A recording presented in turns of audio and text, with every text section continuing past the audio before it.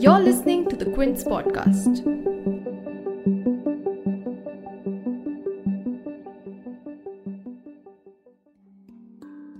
With 2.5 more years remaining in PM Modi's second term, the Union Cabinet got a major reshuffle on 7th July. While 12 heavyweights, including Health Minister Dr. Harshvardhan, IT Minister Ravi Shankar Prasad, Education Minister Ramesh Pokhriyal Nishank, and INB Minister Prakash Javadekar were left out of the new cabinet, 43 new ministers were sworn in. But not all of them are fresh faces. 7 junior ministers, including Kiren Rijiju, Anurag Singh Thakur, Hardeep Singh Puri and Mansukh Mandavia got promoted in this rejig. In fact, the crucial portfolio of Health Ministry went to Mandavia amid a severe criticism of the government's mishandling of the second wave of COVID and vaccination shortages in the country, while the Law Ministry went to Rijiju. Home Minister Amit Shah has taken over additional charge of the new Ministry of Cooperation, while PM Modi will himself be monitoring the Ministry of Science and Technology. And also looking at the new appointments, the Union Cabinet now has 27 ministers who belong to the OBC category, 12 ministers belonging to the scheduled castes, 8 leaders from scheduled tribes, 11 women ministers, and the highest representation ever of the northeastern states in the Council of Ministers. While the opposition says that the reshuffle is an admission of the Modi government's failure, what is the Modi government really aiming at with this move? Are we to view this move as a corrective measure from the government's part, or is it focused on the upcoming elections? To analyze this cabinet expansion, we spoke to senior journalist Nilanjan Mukhopadhyay. You're tuned in to The Big Story, the podcast where we dissect the headline-making news for you. And I'm your host, Shorburi.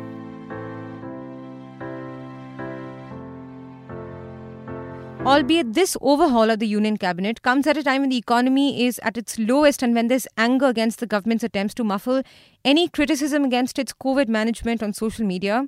What does the cabinet reshuffle tell us about the Modi government? Firstly, as I've said, several big names have resigned ahead of the reshuffle and they were left out of the cabinet entirely. What really stands out is that the Health Ministry got a completely new makeover with Dr. Harshvardhan being dropped and MOS Ashwini Kumar Chaubey being shifted in the backdrop of an impending third wave. Soon after the new portfolios were announced, senior Congress leaders like P. Chidambaram and Jairam Ramesh noted that Dr. Harshvardhan was being made a scapegoat for the Modi government's failures in the pandemic. In a tweet, Mr. Chidambaram wrote that, and I'm quoting his tweet, quote, "There's a lesson for ministers in these resignations. If things go right, the credit will go to the PM. If things go wrong, the minister will be the fall guy." End quote. And speaking of scapegoats, if you look at some of the other resignations, Javadekar and Ravi Shankar Prasad's exit comes as the government finds itself engaged in a tussle with Twitter. The IT rules have also been slammed by critics for trying to undermine user privacy, but both Javadekar and Prasad have all this while exhibited unwavering loyalty towards PM Modi, often hitting back at critics with sharp words. Or if you look at Ramesh Pokhriyal Nishank, under whom the new education policy was passed, which is another contentious reform that has faced criticism, he has been dropped, but the NEP hasn't been rolled back yet. But Nirmala Sitharaman, on the other hand, is continuing to head the finance ministry despite the economy faring at its very worst in decades since the onset of the pandemic. So is this cabinet reshuffling coming from poor performance of certain ministries? Are we really expecting to see any kind of turnaround in any of these ministries with the new appointments at all? And if not, what do these resignations really tell us? Senior journalist Nilanjan Mukhopadhyay weighs in. After the second wave of the pandemic and the total ineptitude of the government to handle the crisis, it had become imperative for the government to be seen to be doing something. So heads had to roll. Heads had to roll because the head which was taking all the decisions, which was in charge, primarily right from the time Mr. Modi became the Prime Minister. This has been a highly centralized government, and it continues with a highly centralized system that he ran as the Gujarat Chief Minister from October 2001 onwards. So, for the last 20 years, Mr. Modi has presided over various two different regimes where he has been the unquestioned authority. So if anything goes wrong, others besides him have to pay the cost. So it was the same thing here. There were certain frontline ministries which became very crucial in the handling of the pandemic. Of course, there was health. Of course, there was finance. There was social justice. There was education. And several others. We really have to look at the ministry. So a lot of these, I&V, because the image of the government was very important. Law, because that is also the time when, in the pandemic, we've used the law ministry to arm twist a lot of criticism of the government. There has also been occasions of clashes with the judiciary on this, especially after the new Chief Justice, Ramana, took over. Yeah. So there have been a situation where things were not going right as far as public perception was concerned. So you could easily dispense with those leaders who do not have much public support, that their removal is not going to lead to a public outcry from their supporters.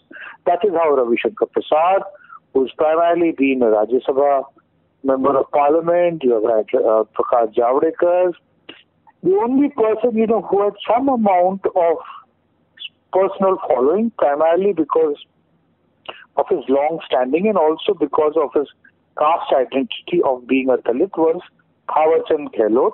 So he was not shown the door in a dishonorable manner the way these others were done yesterday. But Thawarchand Gehlot was appointed as the Karnataka governor a day prior to this entire exercise. But it was nonetheless, he was being kicked upstairs. Now you create a vacancy of a very crucial social community which the BJP has tried to woo, that is the Dalits. So you had to have a replacement for Mr. Thawarchand Gehlot. And that came in the form of Mr. Virendra Kumar, who had been a Minister of State in the Modi 1.0 government, but was subsequently dropped in 2019 for reasons which were not explained. But he now comes back as a cabinet minister.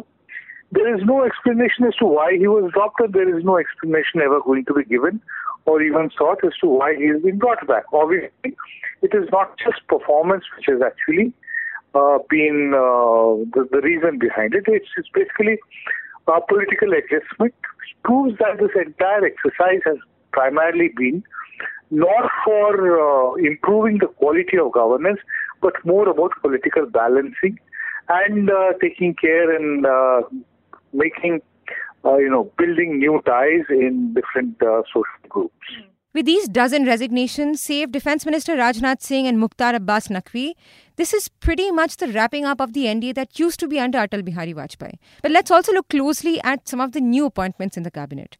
As I've said, there are some promotions of former junior ministers in the cabinet, along with inclusion of turncoats and allies. The notable promotions were Kiren Rijiju's shift from MOS to Law Minister, Hardeep Singh Puri being made the Minister for Petroleum and Natural Gas, and Mansukh Mandavia, an older loyalist from Modi's state government in Gujarat, being given the Health Ministry. Meenakshi Lekhi, who we've seen rise through the ranks in the party over the years, have also been rewarded as the MOS of the MEA.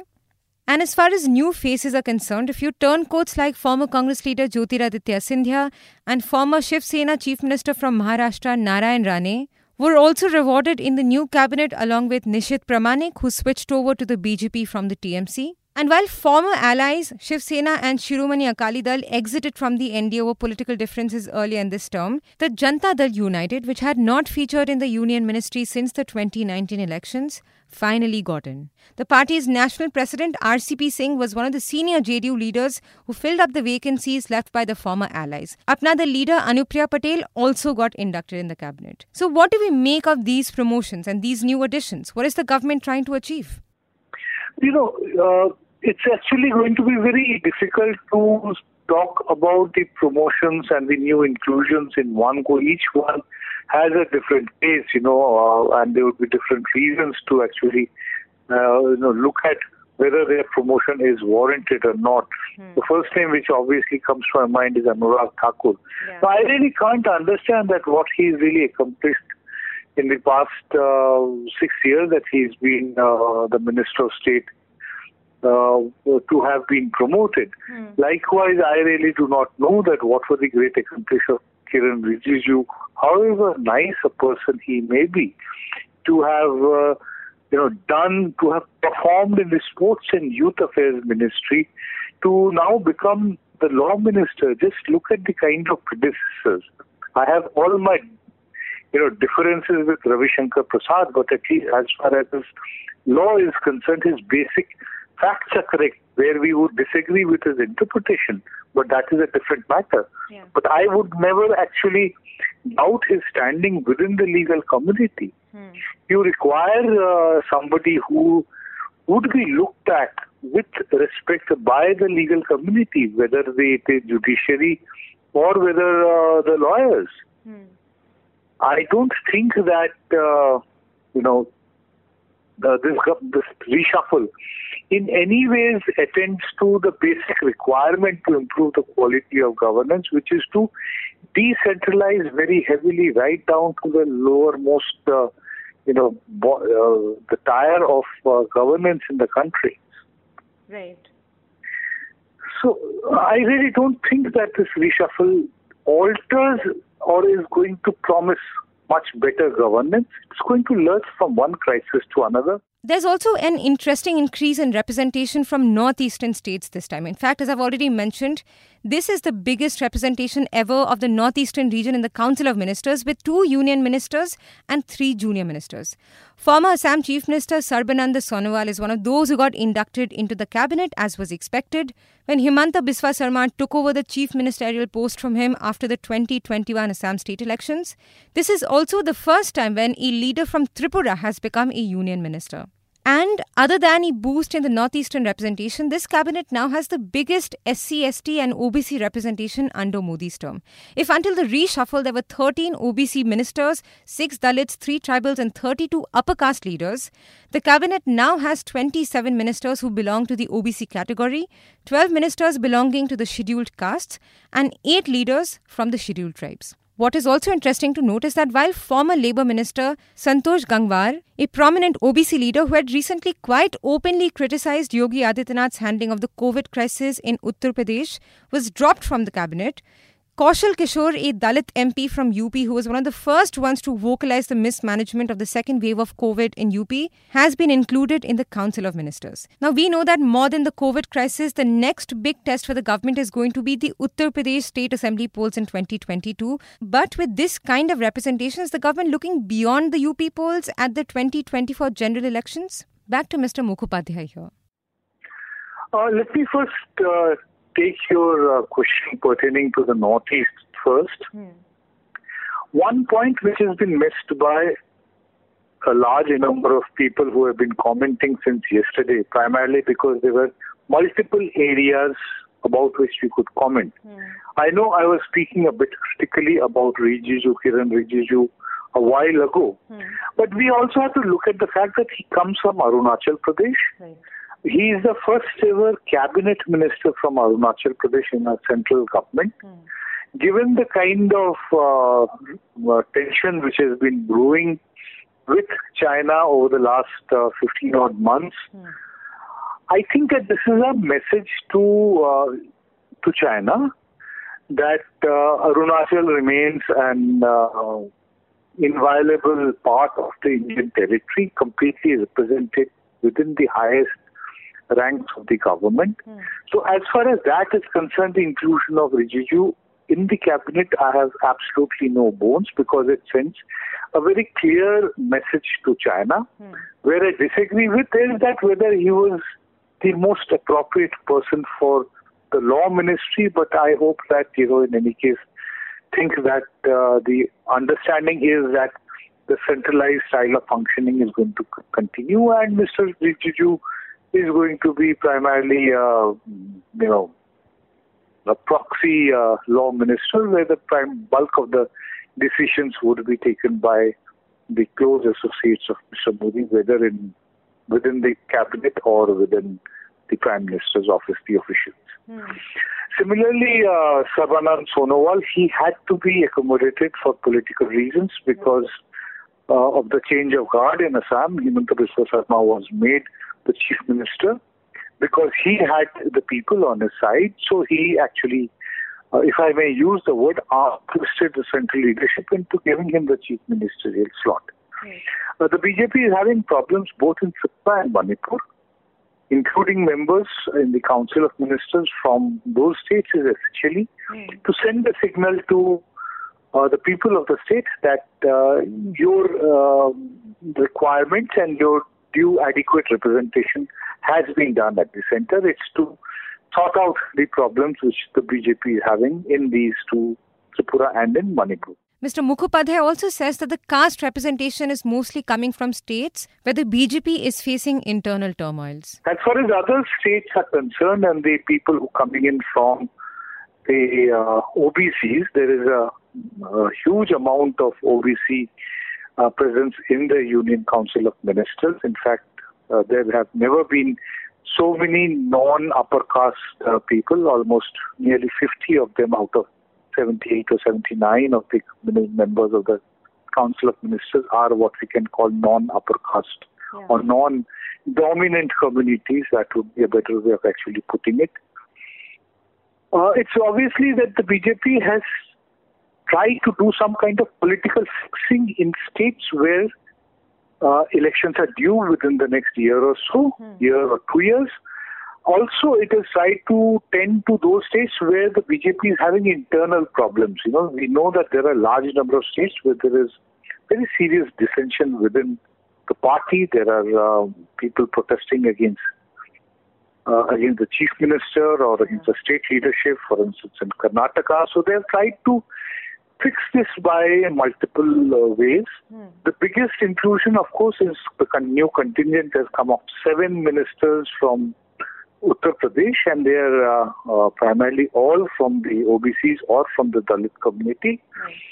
I think, you know, that what the BJP is trying to do, this is a clear message which can be seen, is that the BJP's social engineering under Yogi Adityanath, which got them the verdict in 2017 and again in 2019, has actually gone for a 6 because of Mr. Yogi Adityanath's heavily Rajput-centric regime, if I can actually use it. You know, that is the people's perception. It may be denied officially by the government, but the general sense of people in Uttar Pradesh is that इस सरकार में राजपूतों का बोलबाला है. Now, to counter that, this move has been made by inducting people from the non-dominating communities in the Union Council of Ministers. I am not very sure that Yogi Adityanath is going to allow them the political space to operate. Some of them, you know, like Pankaj Chaudhary, who's been made a Minister of State for Finance, he was one of the aspirants to become the Chief Minister in 2017, and he also comes from Eastern UP. So I am not very sure that whether it is going to be an uneasy truce between the central leadership and Yogi Adityanath in the months running up to the elections in the state, which is in the first quarter of 2022, or whether they're going to make peace and, you know, smoke the pipe jointly. I am really not able to say at this stage. We have to watch this. Get some indications that if Yogi Adityanath also follows and includes a large number of people from the underprivileged sections of society. While this may just be a political arithmetic for the government, will there be something for the citizens in this cabinet? If you like listening to this episode, please subscribe to the Big Story playlist for episodic updates. We're live on Apple, Google Podcast, Spotify, JioSaavn, and most of the other popular podcast streaming platforms. For other podcasts, please log on to the Quint website and check out the podcast section. For any feedback, shoot an email to podcasts@thequint.com.